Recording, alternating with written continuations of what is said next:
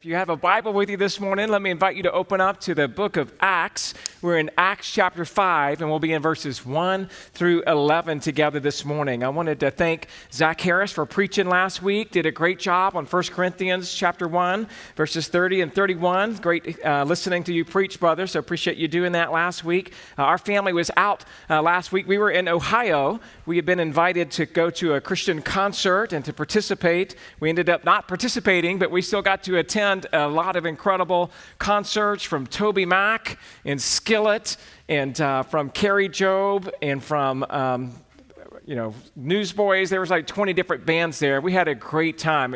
I'm happy to say your pastor was in the mosh pit. We were down front. Me and the older kids, we made it known our presence in that place for the glory of God and the joy of all of his people. So we had a really, really good time. We were very blessed and encouraged. So thanks for letting us be gone this past week. I'm back. We're in Acts chapter 5. We're looking at an incredible story that ought to put the fear of God in every man and in every woman, every boy, and every girl this morning. The title of the sermon is Lying in Church. Acts chapter 5, let's look at verses 1 through 11. Luke records this, but a man named Ananias with his wife Sapphira sold a piece of property, and with his wife's knowledge, he kept back for himself some of the proceeds and brought only a part of it and laid it at the apostles' feet. But Peter said, Ananias, why has Satan filled your heart to lie to the Holy Spirit and to keep back for yourself part of the proceeds of the land? While it remained unsold, did it not remain your own? And after it was sold, was it not at your disposal? Why is it that you have contrived this deed in your heart and you have lied not to men but to God? When Ananias heard these words, he fell down and breathed his last. And great fear came upon all who heard it. The young men rose and wrapped him up and carried him out and buried him. After an interval of about 3 hours, his wife came in, not knowing what had happened. And Peter said to her, "Tell me whether you sold the land for so much." And she said, "Yes, for so much."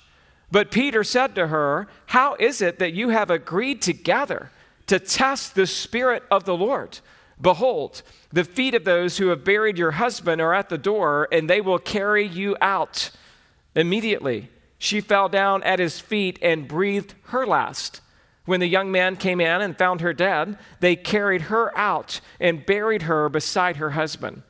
And great fear came upon the whole church and upon all who heard of these things. Father, we bow our heads and our hearts before you this morning, and we just want to soberly be reminded of this significant historical aspect of your character that we see here in the scripture, that you are a holy God and that you are a holy judge. And we know that you give and extend mercy and grace. But we know that there are times when, according to your own wisdom, that you render that justice in this life.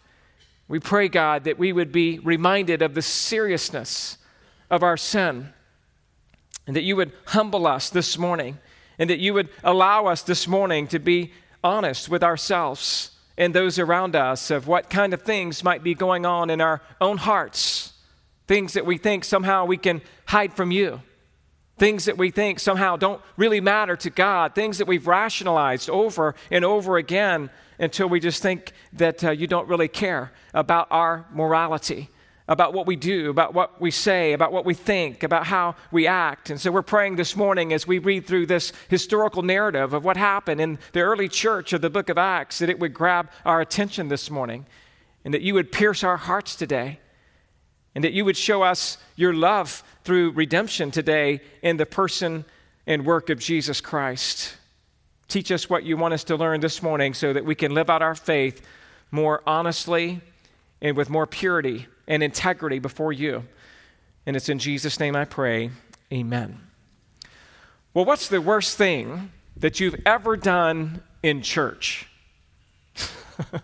What's the worst thing you've ever done in church? I think about that question for myself, and I think about the time that my brother and I would just sit there in the pew next to my mom and dad on this one particular church service with a few cousins that were around, maybe at a family type of holiday weekend, and just starting to laugh and snicker and elbow each other and point each other and write funny things in our pages. And I remember one Sunday that it got so out of control, after my mom and my dad gave us like the dirty look, like, what are you doing? You're embarrassing us. We just had to get up and walk out. There was like a row of like 5 or 6 guys. We just got up and walked out because we couldn't handle it, And you think, like, what's the most embarrassing thing, the most awful thing you've ever done at church? Maybe you've heard the story about the little girl who was acting up a little bit in church, and she wasn't quite able to keep it together, and her mom was pinching her on the knee and telling her she's got to be quiet in church, and finally she kind of quieted down some, and then she just started laughing,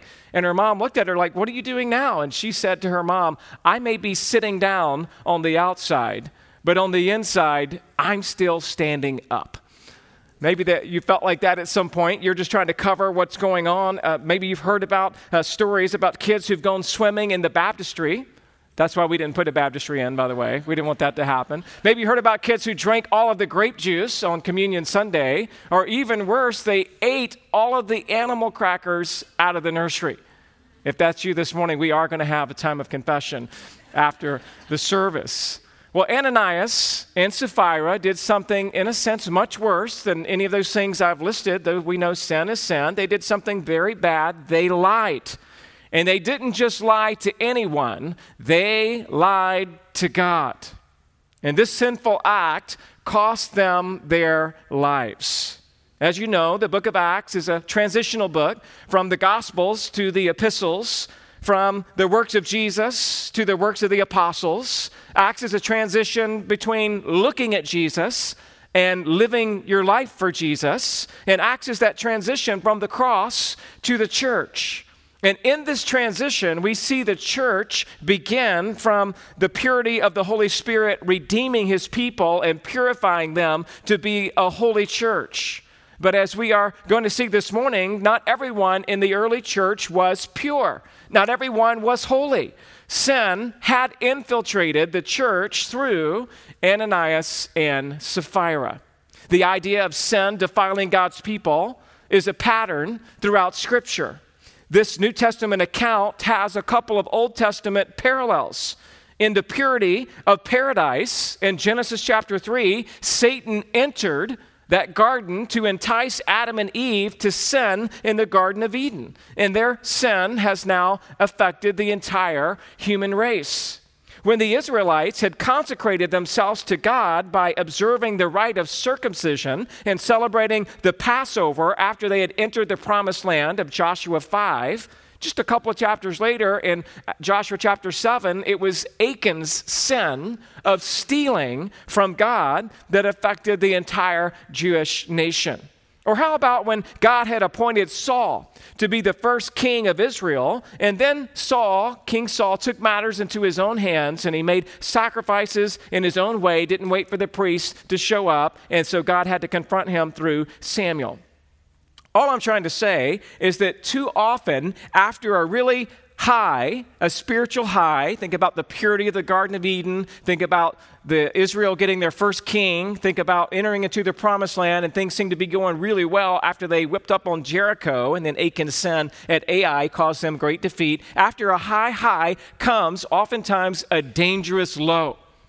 And as the church, we have to watch out. And we have to be on guard. The Bible says that pride goeth before destruction. And could it be that somehow with the church launching from Pentecost of Acts 2, seeing the Holy Spirit descend on these apostles and new believers and speaking in tongues and doing incredible miracles, and everything seems to be like this is now the kingdom being ushered in, how could anything go wrong? I mean, Jesus died on the cross, but now he's been raised from the dead. I mean, we were without for 40 days, but now the Holy Spirit has come in power, and we're seeing incredible things happen. What could go wrong? And yet the Bible warns us that we have to watch out, that we have to watch both our life and our doctrine. Beware lest ye fall. And we will see this morning that in the excitement and in the beginning of the early church, Satan filled Ananias and Sapphira. He filled their hearts and tempted them both to lie to God and to put God to the test. And this affected the entire church, as verse 11 says, and all who heard these things. This morning, we're going to take a look at two stories in one. First, the story of Ananias in verses 1 through 6, and then the story of Sapphira in verses 7 through 11. It's really a duplicate. It's the exact same thing that happened to the husband that happened to the wife. And so first, let's look at the story of Ananias, verses 1 to 6. Your first blank, if you're taking notes, just simply says the outward appearance. The outward appearance, verses 1 and 2. But a man named Ananias with his wife Sapphira sold a piece of property. And with his wife's knowledge, he kept back for himself some of the proceeds and brought only a part of it and laid it at the apostles' feet. Well, in order to really understand this, you have to understand what's going on in the context. The book of Acts, as we've mentioned, is that transition from the Gospels to the epistles. It's about the early church and how it started, and it's about how Jesus even ascended in chapter 1 up into heaven, and he told his disciples that they were going to be filled with the Holy Spirit, and they're going to do amazing things. At Pentecost, 50 days after the resurrection, the Holy Spirit came with power. The New Testament, the new believers were baptized, and they began to live in community. And if you remember, at the end of that day of Pentecost, it says in Acts 2:42 through 47, that they devoted themselves to the apostles' teaching, the new believers did, and to fellowship and the breaking of bread and prayers, and awe came upon every soul. And many wonders and signs were being done through the apostles, and all who believed were together and held all things in common. And they were selling their possessions and belongings and distributing to the proceeds of all as any had need. And day by day, attending the temple together and breaking bread in their homes, they received their food with glad, generous hearts, praising God and having favor with all people. And the Lord added to their number day by day those who were being saved. We've looked at that several times. Now look at the end of chapter 4, which pretty much says a very similar type thing. Chapter 4, verses 32 through 37. Now the full number of those who believed were of one heart and soul, and no one said that any of the things that belonged to him was his own, but they had everything in common. And with great power, the apostles were giving their testimony to the resurrection of the Lord Jesus, and great grace was upon them all. There was not a needy person among them. For as many as were owners of lands or houses sold them and brought the proceeds of what was sold and laid it at the apostles' feet. And it was distributed to each as any had need. And last time we were in this text, we read verses 36 and 37. Thus, here's an example of someone who actually did this. Thus, Joseph, who was also called by the apostles Barnabas, which means son of encouragement, a Levite, a native of Cyprus, sold a field that belonged to him and brought the money and laid it at the apostles' feet. And so we saw at the end of our time last time, here's a real dude. His name is Barnabas. We're going to get really familiar with him throughout the book of Acts. He's a great encourager. He came alongside Paul, and he came alongside John Mark, and he actually sold a piece of property, and he came and he brought those proceeds, and he laid it down at the feet of the apostles to use as they saw fit. This Barnabas was truly an encouraging guy. And apparently, from that act, that sacrificial act, maybe others were spurred to do something similar. And so maybe Ananias and Sapphira thought, you know what, that's a good thing what he did. We want to do that too. Except they were only to lay part of the proceeds at the disciples' feet. Now, this is still a noble thing. I mean, have any one of you ever sold a piece of land and brought the money that you made off selling that piece of land and laid a portion of it here at the foot of the altars? Anybody ever done that? You don't have to raise your hands, all right? But I mean, it's still a pretty noble thing, right? They sold property. They brought probably a significant portion of that, and they came and laid it there at the apostles' feet. And remember, this whole early church's generosity is not really a form of communism, Christian communism, as some would say. Those who gave shared their possessions, and they did so out of their own free will. And it was as any had need. So here's what the problem really is. From this context, that Ananias and Sapphira had been predetermining to only give a part of the proceeds, but by the outward appearance, they acted as if they were giving all of the proceeds. That's what the problem is. The problem was that they lied.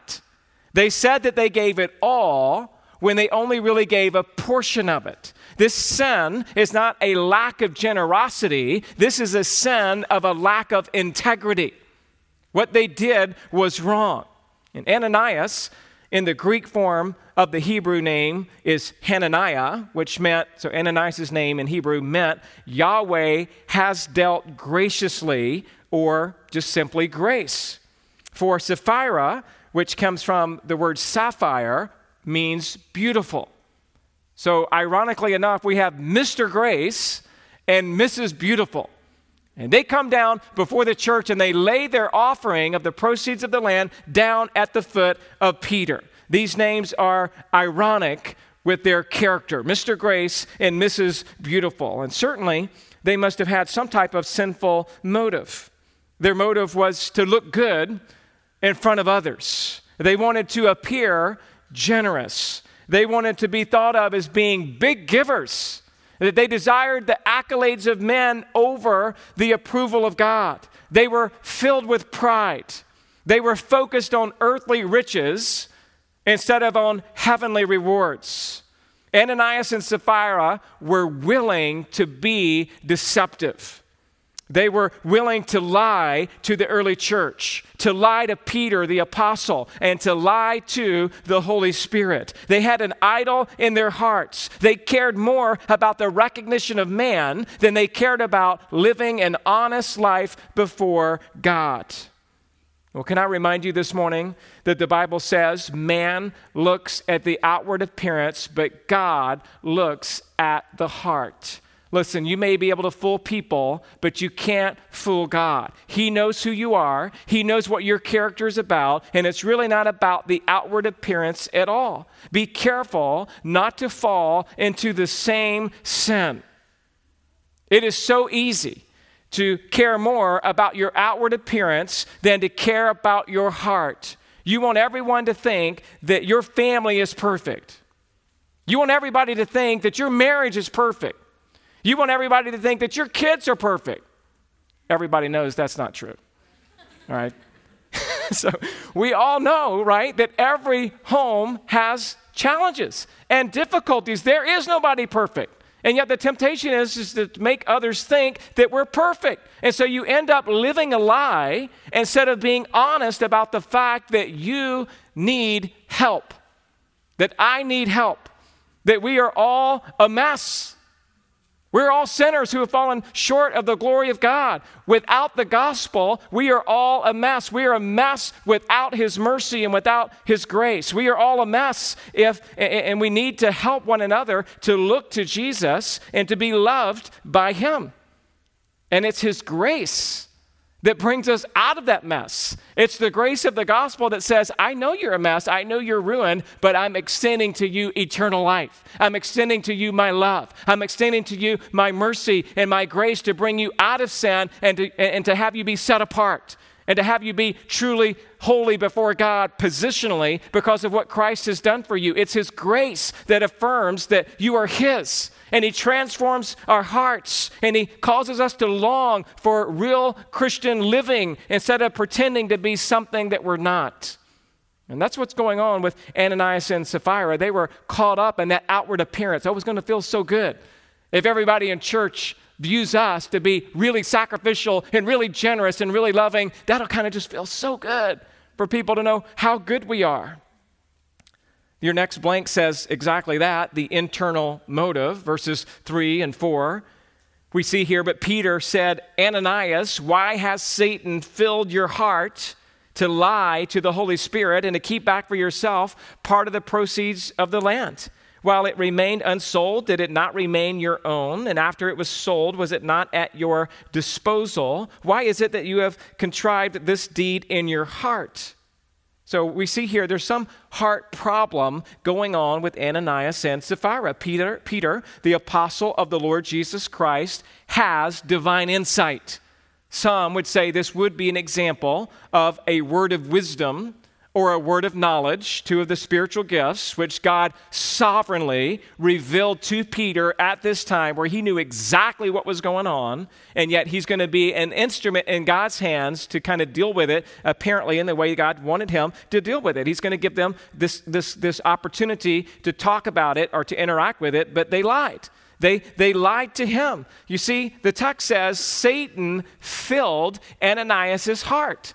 And so we got to ask the question there, whether or not that means that Ananias and Sapphira were even true believers. I mean, if it said Satan filled their heart, it seems like Satan entered into Judas a few months earlier whenever the betrayal took place. And so the question is rightly asked, well, what about Ananias and Sapphira? Were they believers? Were they not believers? And I'll just say to you, I think they were believers. And all the commentaries that I read would state that reasons why that all the commentators say that they think they're believers. And here's just maybe three quick reasons that might support that position. Number one, the context says at the end of chapter 4, verse 32, that it is the Christians here, the church had the full number of those who believed. And so in the church, we're dealing with true believers who are struggling, but there are the full number of those who believed, Acts 4:32. A second reason why maybe many think they're believers is that they were involved with the Holy Spirit, which indicates some type of relationship with the Holy Spirit. So they were in relationship with the Holy Spirit and in communication to some degree. Number three, Satan can personally influence believers. It's not unheard of to think about the fact that Satan can influence. Now listen, Satan can't indwell believers, and it doesn't say fully that they're indwelled. It does say they're filled, but the word there can mean this outward feeling and influence, doesn't necessarily mean this internal possession. And it's not something that's unheard of. For example, you certainly remember what Jesus said to Peter in Matthew 16, 21 through 23. From that time, Jesus began to show his disciples that he must go to Jerusalem and suffer many things for the elders and chief priests and scribes and be killed, and on the third day be raised. And what did Peter say? Peter took him aside and rebuked him, saying, "Far be it from you, Lord, this shall never happen to you." But he turned and said to Peter, "Get behind me, Satan." So we know that Satan can greatly influence believers. Jesus even referred to Peter as Satan because in that moment he was being a hindrance to Christ. For Jesus said, "You're not setting your mind on the things of God, but on the things of man." Paul also warned us in Ephesians in chapter 6, the passage on spiritual warfare, that it could happen to Ephesian believers. Because he's just reminding them, for we do not wrestle against flesh and blood, but against rulers and against authorities and against cosmic powers over this present darkness and against spiritual forces of evil in the heavenly places. Peter warns us about this as well in his epistle of 1 Peter chapter 5, verses 8 and 9. Be sober-minded, be watchful. Your adversary, the devil, prowls around like a roaring lion, seeking someone to devour. Resist him, firm in your faith, knowing that the same kinds of suffering are being experienced by our brotherhood throughout the world. So again, all that we're saying is believers can be influenced by demonic activity. They can be influenced, they can be tempted. Satan himself can come as an angel of light and even partially deceive a believer into thinking something that he ought not. So again, we don't know 100% sure if Ananias were believers or unbelievers. Those are just a few cases of why I think it's more likely that they were believers who had a setback. And not only did they have a setback, they had a significant deceptive thing going on in their hearts that God takes seriously. And so Peter reiterates here in verses 3 and 4 that the money was at Ananias' disposal to do with it as he pleased. So he's just saying, hey, no one said you had to give it all, but the way that you presented this is deceptive. Why did you lie to the Holy Spirit? Answer, it's because of Ananias' own sinful heart. Certainly we wouldn't say, well, the devil made him do it. You said, well, he was filled by the devil and he's like a roaring lion, so maybe it's not really Ananias' fault. It's the devil who did it. Well, sure, the devil has influence, as we just said, but it was Ananias who chose to go through with it. James 1:14, but each person is tempted when he is lured and enticed by his own desire. So don't forget that sin is something that we are culpable for. We are responsible for our own sin. And here's the deal. Ananias had an evil desire. Call it pride. He wanted to be admired by his peers. Call it greed. He wanted to keep some of the money for his own selfish gain. Call it deceit. He rationalized his sin to the point that he was deceived himself. And we need to be careful about judging other people's motives, but we also need to be aware that everybody has a motive. And that means that you have a motive. And what do you do with your heart when you're struggling with evil desires? What makes you willing to sacrifice one thing in order to gain something else? That's what's going on here. Ananias is willing to sacrifice his integrity and his truth-speaking ability in order to gain something that meant more to him, which would have been the approval of men. Ananias was willing to sacrifice his integrity to gain popularity. Ananias was willing to sacrifice his honesty to gain human admiration. Ananias was willing to sacrifice his walk with God in order to gain, in his mind, in his walk with man. And the question for us this morning would obviously be, what are you willing to sacrifice? What are you willing to give up in order to gain what it is that your flesh is craving for, that you covet? Can I remind you this morning, dear Christian, that there's really nothing that you can give up that compares with the glory of Christ. There's nothing that you could give up that's of wholeness or of the Christian heart and character that God's called you to that would ever compare to whatever it is that you think that you might gain by pursuing sex or pursuing alcohol to the point of drunkenness or pursuing materialism to the point of it just feels so good to live in life's luxurious comforts. But if you're giving that up in order to sin to get it, then that has become an idol in your heart. And let me just remind all of us this morning, if you're a Christian, what you really want is not that anyway. What you really want is more of God. What you really want is more of Jesus. What you really want is more of the Holy Spirit working in your life. What you really want, praise God, if you have been born again, is not more things from this world, but you want more of God. And you want more honesty in your life. And you want more integrity in your life. And you want more truth in your life. Don't be deceived. Don't think somehow, I really want this. You don't really want that, not the regenerated you. And yet we know there's always the battle, right, between the regenerated nature and the remnant of the old nature that can still be affected by sin. And so this is the wrestling match that Ananias and Sapphira apparently had gone through in their heart, and they gave in. We all know what that feels like. They maybe wrestled it, and they just said, we're going to do it. We've decided to sin. So your next blank says that basically they committed the unthinkable sin. I didn't say the unpardonable sin. I said the unthinkable sin. I say it's unthinkable because of how Peter frames it here at the very end of verse 4 when he says, you have not lied to men, but to God. I mean, that's unthinkable. That somehow that this Christian couple, Ananias and Sapphira, would actually tell a lie, and that they would tell a lie in church, but that they would tell a lie to God. This passage, by the way, is one of many key passages supporting the deity of the Holy Spirit, where he says, you have not lied to man, but to God. And we understand here that he also says to the Holy Spirit. And so here we're understanding that the Holy Spirit is indeed God. The Holy Spirit is of the same essence of God. The Holy Spirit has the same power as God. The Holy Spirit has the same character as God. The Holy Spirit has the same attributes as God, the same eternality as God, the same omnipotence, omniscience, and omnipresence as God. So that when Ananias lied to the Holy Spirit, he is lying to God. Probably in Ananias' mind, he had just rationalized to the point where he just convinced himself it's not that bad. It's not that big of a deal.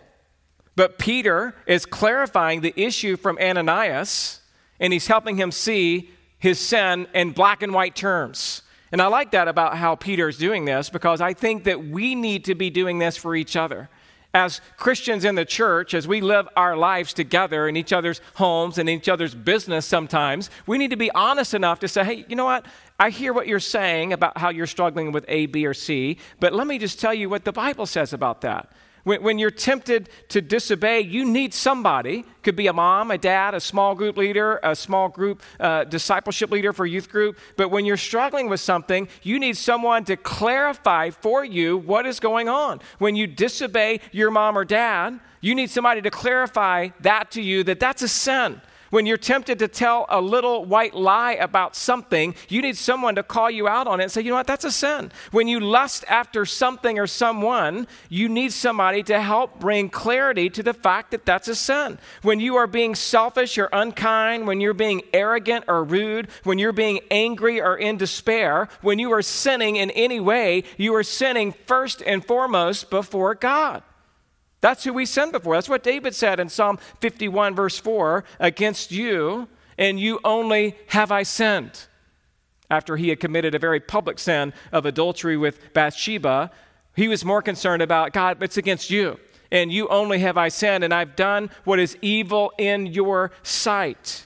And you know what? You and I need to be in a healthy church if for no other reason than someone will call us out when we are in sin. We need that kind of accountability. And guess what? That same person who hopefully is calling out your sin is going to also show you grace. And they're going to show you mercy. And they're going to show you the love of Christ. And they're going to say, I love you. That's why I'm having this difficult conversation with you, because I just love you so much. And I know what Jesus did for you. He died for you. And he was raised again that you can move beyond this sin. You can be cleansed from this sin. This doesn't have to control you or dominate you or identify who you are. You're a child of God. And I love you. That's what we need. We need to be at a church like that. We are to function as our brother's keeper. I mean, the message of the world today is like, well, I'm not my brother's keeper. It's not my responsibility. Don't judge. Don't judge anybody. Which just basically means everybody can do whatever they want and no one can confront anybody for any reason. That's not biblical Christianity. And we're seeing it lived out here in a very raw way in the early church, where Peter confronts Ananias to his face because he loved him and he loved the purity of Christ's church. Jesus had said in Matthew 18:15, if your brother sins against you, go and tell him his fault between you and him alone. So the idea would be that confrontation hopefully would start in private. And if he listens to you, you've gained your brother. And if not, there are other steps of church discipline to get 2 or 3 involved and then to get the whole church involved. Paul says it this way to the Thessalonians in 1 Thess chapter 5, verse 14. And we urge you, brothers, to admonish the idle, encourage the faint-hearted, help the weak, be patient with them all. And again, that passage is talking about there's a different way to approach different sins, in a more robust way and in a more, understanding way, depending on whether the person is rebellious. That word idle can also be translated as rebellious. You got to admonish them. That means to confront them and to instruct them firmly, to encourage the faint-hearted, someone if they're already broken about their sin and they're coming in tears and repentance, or at least in repentance, that you want to encourage them. Hey, I understand. I know God is good. He's going to forgive you. We got to be patient with everybody. And we need to be that kind of church. We need to be a church that can be real about the challenges that we face and to be honest and transparent so that we can help each other. I mean, we all need a Peter in our life. We all need a Nathan, like what Nathan did for David. We all need a Paul. We need a Barnabas. We need a Timothy, people who are discipling you, people that you're running with, and people you're pouring into. Now, all that to say is that in this chapter this morning, we are understanding that lying to God is a big deal. This is not something that God winks at.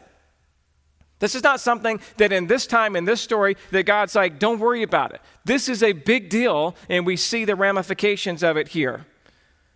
Thomas Constable, not familiar with his name, but this is one commentator who wrote this about this passage. He said, quote, lying to the Holy Spirit is a sin that Christians commit frequently today. When Christians act hypocritically by pretending and devoting that is not there or surrender of a life that they have not really made, they lie to the Holy Spirit. If God worked today as he did in the early Jerusalem church, undertakers would have much work. So he's saying, hey, basically, we lie to the Holy Spirit when we're acting hypocritically, acting like we're something that we're not, covering up who we really are, that we are lying, in a sense, with our actions to the Holy Spirit. Well, let me ask you this morning, based on that definition of lying to the Holy Spirit, have you ever lied to God? Have you ever pretended to be something that you're not? Have you ever, maybe you didn't tell a bold-faced lie, but have you ever pretended that everything's going well? You know, the typical Christian greeting, how are you today? Oh, I'm fine. You know, it's like we got to be real and honest. You know what? I'm really struggling, but God is good. You know what? Actually, it's been a rough week. I'd love to talk to you a little bit more about what God's teaching me through what I'm going through. You know, there's got to be a better response than just always saying, hey, everything's good, everything's fine, I have no problems, and I don't really need you, asking direct questions in my life. Have you ever pretended to be something that you're not? If you have, then in a sense, you've lied to the Holy Spirit. Our next blank here, verses 5 and 6, the negative consequence. We read exactly what happens here to Ananias. When Ananias heard these words, which words? You have lied not to man, but to God. When he heard these words, he fell down and breathed his last, and great fear came upon all who heard it. And the young men rose and wrapped him up and carried him out and buried him. So what happened? Some people try to give a scientific explanation that somehow Ananias realized his sin and he got really nervous and had an anxiety attack. Some people would say that he had a heart attack. He died out of shock or embarrassment. That may be true. I kind of read this a little bit more to be this was a sovereign judgment of God. That God struck him dead in that moment because that's what we all deserve. The wages of our sin is death. So this is not God acting outside of his character. This is just God determining that in this case, at this moment, in this time, with this situation, to please his own purposes of demonstrating his holiness and probably setting up an example for the early church and every subsequent church that holds to the true gospel, that God judges sin. I mean, we're talking about the day that God killed somebody at church. This is not the first time that God killed somebody for their sin. In fact, turn with me back to Leviticus. Leviticus, there in your Old Testament, third book of the Bible, and you are familiar with a couple of these stories, but let's just be reminded, this is not something new. This is not something different. This is what God does when he deems that it's the best thing to do. I'm talking about here Nadab and Abihu of Leviticus chapter 10, verses 1 and 2. Now, Nadab and Abihu, the sons of Aaron, each took his censer and put fire in it and laid incense on it and offered unauthorized fire before the Lord, which he had not commanded them. So they did something that maybe on a surface looked like no big deal. Maybe they're just doing some priestly stuff, burning some incense. But God had not authorized this fire. And Nadab and Abihu had done what God had told them not to do. And so fire, into verse 2 there, and fire came out from before the Lord and consumed them. And they died before the Lord. Again, this behavior was too casual. It was too irreverent. It went against the clear description of what was to happen by who at what time in the temple. And so God consumed them with a holy fire. Turn with me to 2 Samuel. So go to the right, a few more books, to 2 Samuel chapter 6, verses 6 through 7, another famous account where God killed somebody in his righteous judgment. And we're talking here about Uzzah and the ark. 2 Samuel chapter 6, verses 6 through 7. This is David bringing the Ark of the Covenant into Jerusalem. And when they came to the threshing floor of Nacon, Uzzah put out his hand to the Ark of God and took hold of it, for the oxen stumbled. And the anger of the Lord was kindled against Uzzah, and God struck him down because of his error, and he died there beside the Ark of God.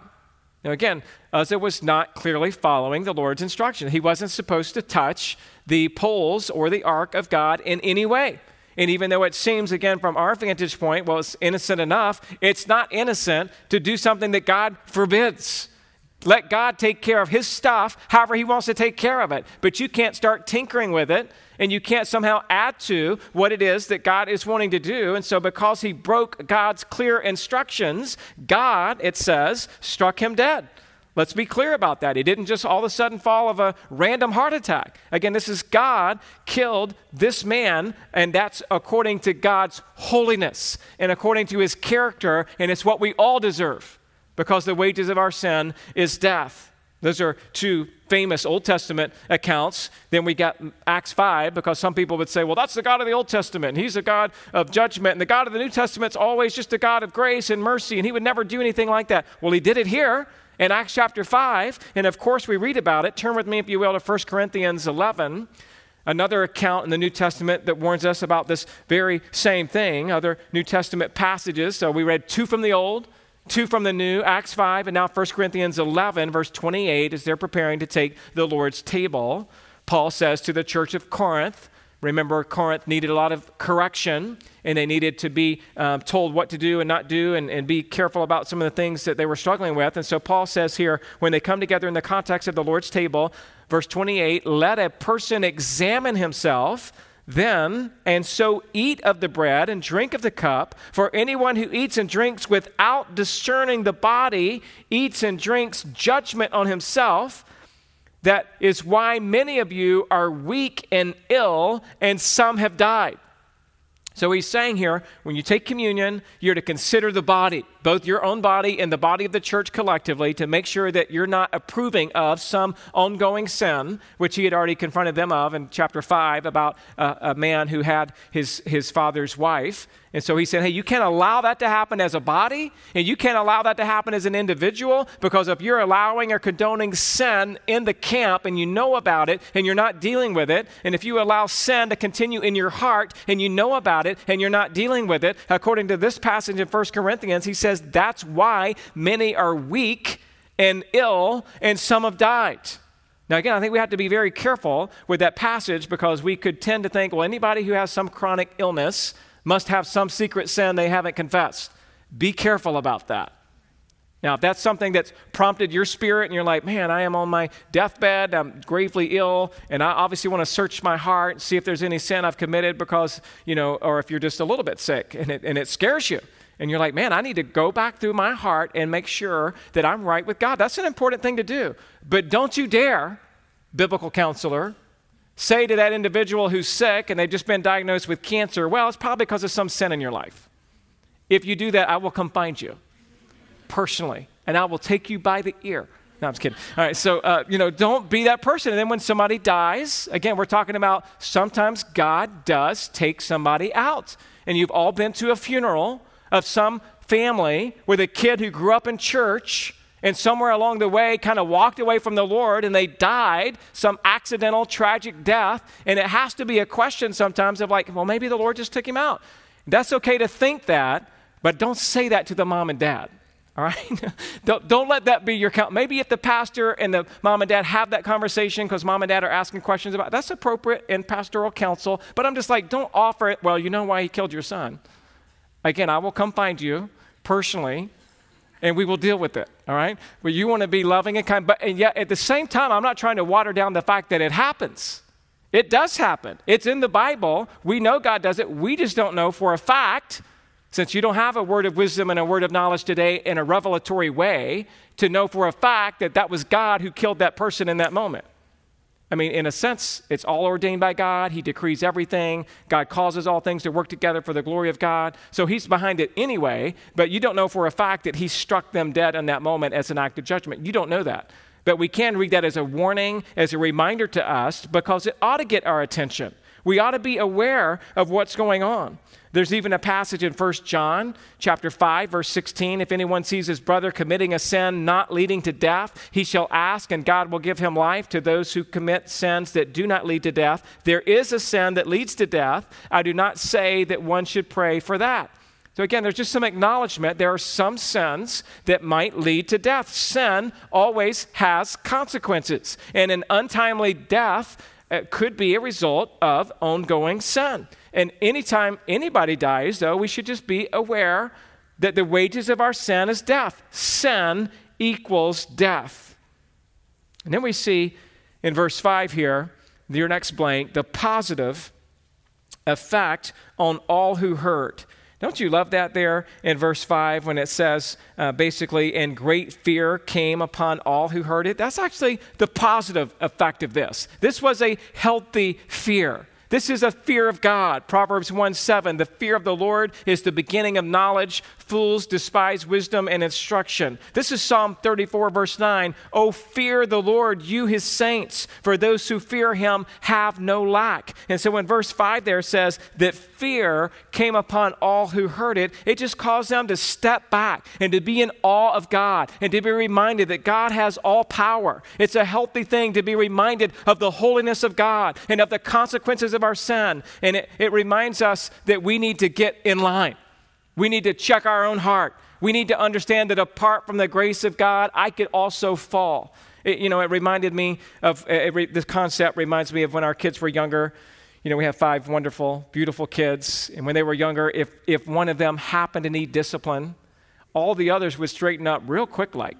You've been in that situation. You're going to take one to the bedroom, and all of a sudden you come back and the other kids are like, do you need any help with anything, Dad?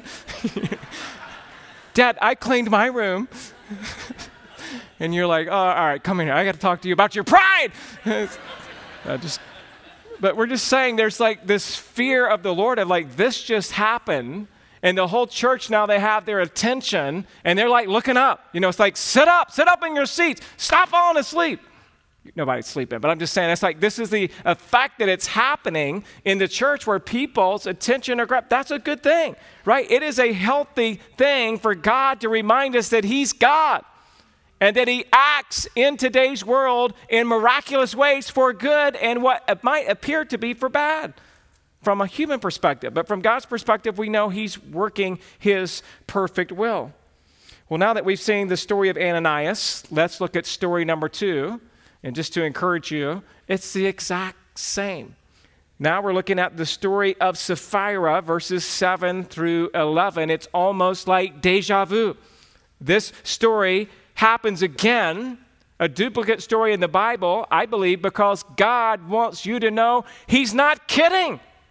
He is not messing around. And so we see again in verse 7 and 8 the outward appearance, this time of Sapphira, verse 7, after an interval of about 3 hours, his wife came in, not knowing what had happened, and Peter said to her, tell me whether you sold the land for so much, and she said, yes, for so much. Sapphira may have been wondering where her husband was. The text said about 3 hours had transpired. Now you have to realize that in the ancient world, 3 hours is not a big deal. There wasn't, in the ancient world, there was no texting. There were no cell phones. There was no, I know your exact whereabouts of every moment of every hour of the whole day. Someone could have easily left for the day and come back later at night, and they would not have seen or had a chance to contact their loved ones for the day. So it's not that alarming from the sense of an ancient world. Someone else has asked, well, how come Peter put Sapphira to the test? You would think that maybe Peter's first words to Sapphira would have been, oh, by the way, your husband has now been dead and buried. There's some critics who would say that Peter was being insensitive and that he was making a show of what was going on by giving her an opportunity to either come clean or confess, and that's not a good thing to do. To which I would say, be very, very careful to ever critique an apostle of God who God himself doesn't critique in the Bible. When Peter needed to be critiqued, he was by Paul and by Jesus. And it's recorded for us in Scripture in Matthew 18 and Galatians chapter 2, right? But you don't have the right, and I don't have the right to say, well, Peter didn't handle that one very well. And so we have to understand that God is at work doing something here for a greater cause and a greater purpose that we can all benefit and learn from in this situation. So don't let your mind wander about those details in an unhealthy and irreverent way. The point is not why wasn't she informed, but the point is why did she lie? She had every opportunity to come clean, and she did not. Again, be reminded, God never forces you to lie. You are never stuck in a situation that the truth can't handle. It's never too late to honor God by speaking the truth about whatever situation you're in. Again, if you're thinking about that concept, then the thoughts come up about, well, what about in Joshua chapter 2 when you have Rahab, and then she's honored in the Hall of Faith in Hebrews 11. What about the Nazis who come to take the Jews? Do you have to reveal to them where you're hiding them? And I would say that's an ethical dilemma that can be operated out of your conscience. And in wartime tactics, I'm okay with using good wisdom and sound reason to handle those situations for the greater good. So I don't have time to fully go into that and address that. But in this situation, what I'm trying to say is too many times we think it's a good thing to lie, and it's not. And it's not one of those true wartime mentalities of true life and death in a bitter situation like the ones I just described, but it's more of like convenience. And it's more of like, well, God will understand, or I don't want to hurt them, or it's just a white lie. And that's where Satan does his best work in the church, convincing you that somehow it's okay to go outside of God's commandments and to do whatever it is that you want, because somehow you know better in that moment than what God knows. Proverbs 12:17, whoever speaks the truth and gives honest evidence, whoever speaks the truth gives honest evidence, but a false witness utters deceit. Proverbs 19:9 says, a false witness will not go unpunished, and he who breathes out lies will perish. So we see outwardly, she follows in the same footsteps of her husband. Verse 9 says, your next blank, the internal motive, the beginning of verse 9. Peter said to her, but Peter said to her, how is it that you have agreed together to test the Spirit of the Lord? Her and her husband had made a pact, apparently, to stick to this plan. They had agreed together. They had rationalized together. They had sinned together in their own hearts. And just because two consenting adults agree to do it doesn't make it right. Proverbs 15:16 says, better is a little with the fear of the Lord than great treasure and trouble with it. Proverbs 15:21, folly is a joy to him who lacks sense, but a man of understanding walks straight ahead.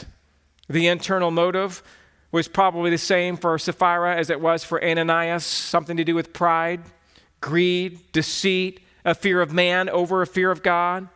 And then we see in the middle of verse 9, your next blank, Priscilla also committed the unthinkable sin. She followed in the footsteps of her husband. How is it that you have agreed to test the Spirit of the Lord? Behold, the feet of those who have buried your husband are at the door, and they will carry you out. So she committed the same sin, agreed together to test the Spirit of the Lord, and then the implication is she also died.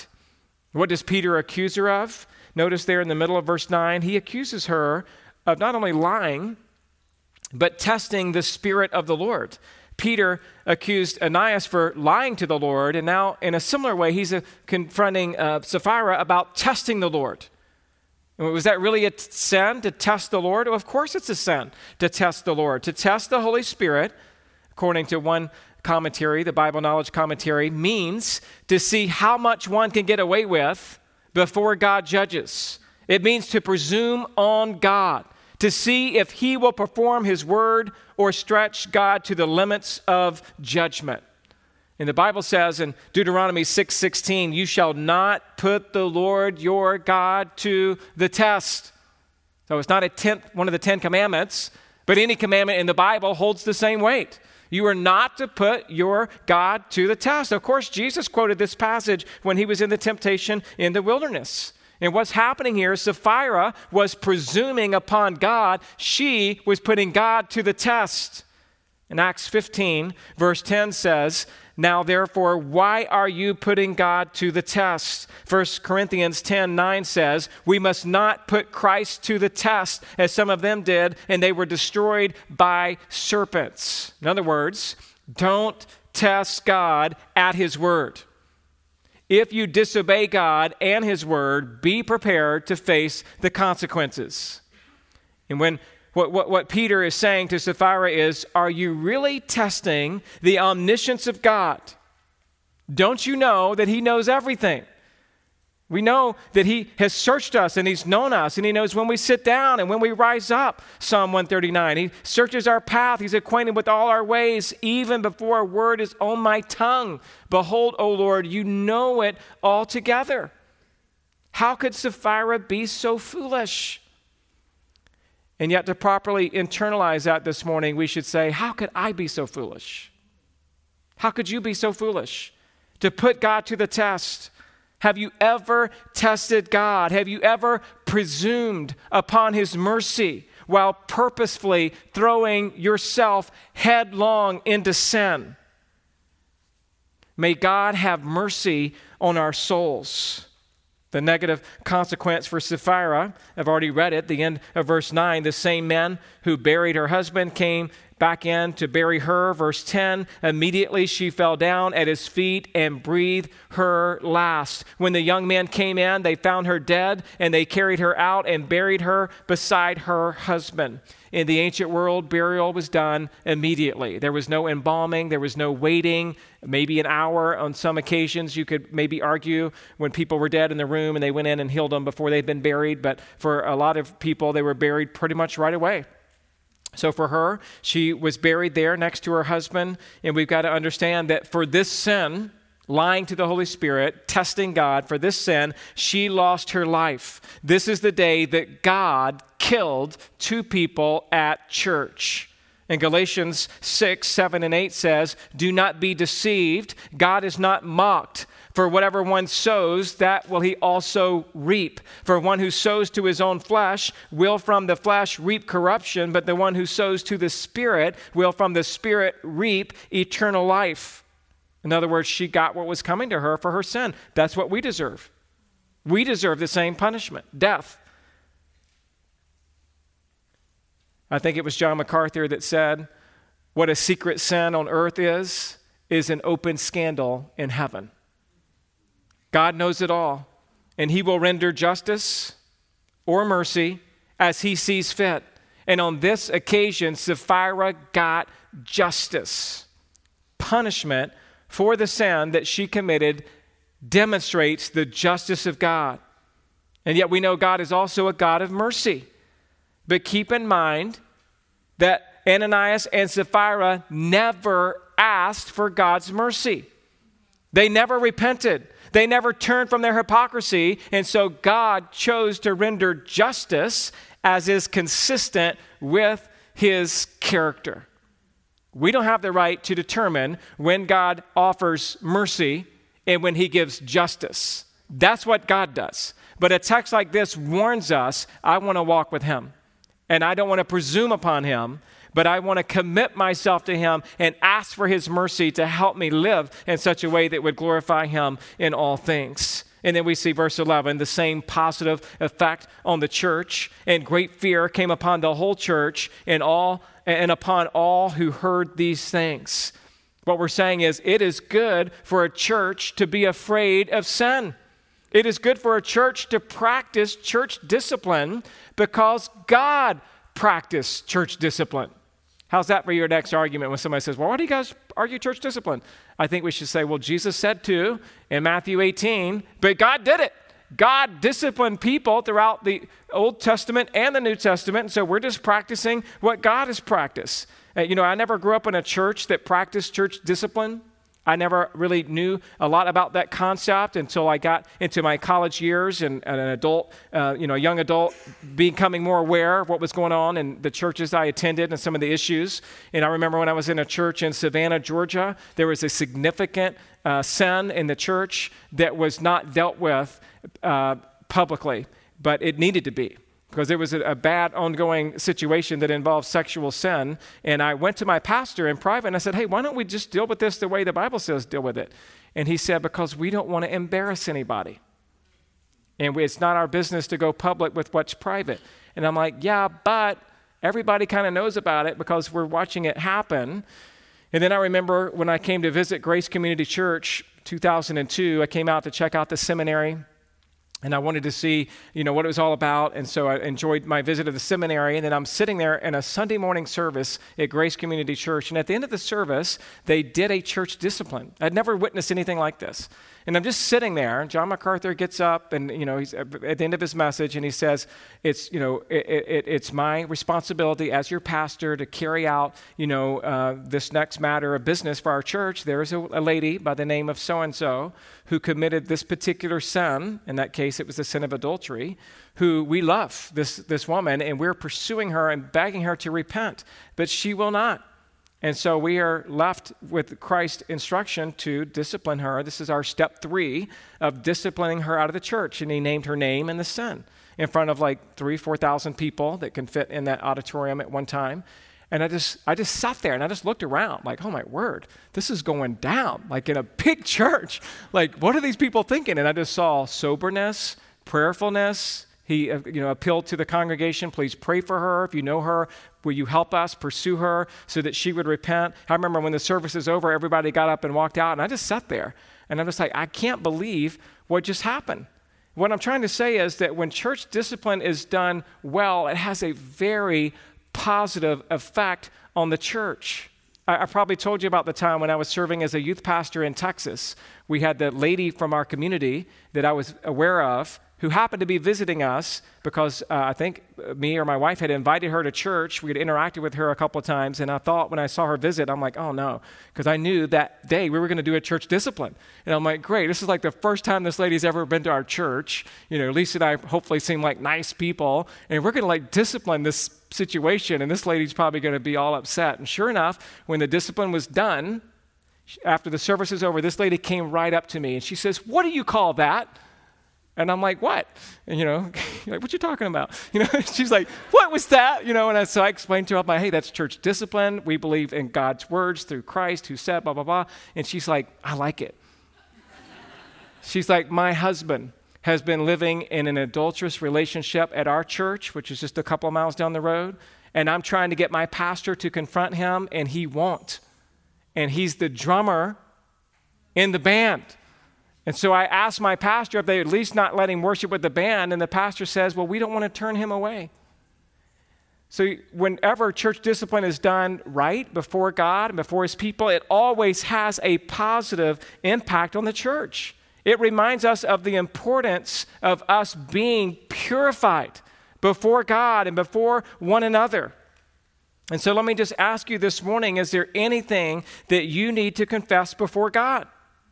Is there anything in your heart that the Holy Spirit, even at this moment, has said, hey, you need to deal with that? You've been hiding that long enough. If so, as I close in our service, we have a couple of people available at that back door, and we'd love to just pray with you, encourage you, counsel with you, and to meet with you. If you're here this morning and you've read through all this passage and you're not a believer, and you're not even born again at all, and you're scared to death about what God did, it should scare all of us to death, and you want to come to Christ this morning and to repent of your sins, don't forget, he's a God of justice, but he is also a God of mercy, and he extends an olive branch through Jesus Christ. That's why Christ came. That's why he died. That's why he was raised from the dead, so that you can have eternal life.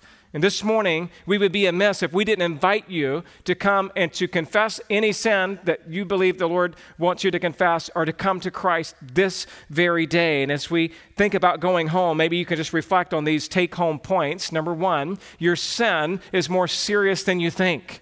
Real simple takeaway point, don't belittle your sin. It's a big deal with God. Number 2, you need the church more than you think. If you're not a believer who's involved in a local church, you'll miss out on this accountability factor that you so desperately need. So the church is a big part of your Christian life and growth. And number 3, God is at work more than you think. Don't lose hope. It could be that through your confession today, that God works in a beautiful way to help you in a way that only he can. God is at work more than you think. Let's pray together. Father, thank you for the opportunity to reflect on a very significant passage in our Bibles that just really scares us, rightly so, reminds us of your holy justice, causes us to look throughout the scripture to see the consistency of your character. And then, most of all, pointing us to without Jesus, this is what we all deserve. Without the help that you've sent us through the Holy Spirit as believers, we can be overcome by Satan himself, who prowls around like a roaring lion. We can give in to our temptation that's still within, and it doesn't please you. So we come before you broken this morning, desiring to confess our sin before you today in the quietness of our heart, maybe together as couples, as families when we get home, maybe even here with a few couples in the prayer room that are available this morning. God, just work in our church. God, we desire that you would have your way in our church. We know that we struggle, but we know that you're so good and you're so patient and you're so kind and you're a God of truth and a God of grace. Thank you for the grace that you extend to us through Christ. I pray that we would be encouraged this morning as we reflect on these things, as we sing this final song. Receive our worship from pure hearts, we pray. In Jesus' name, amen.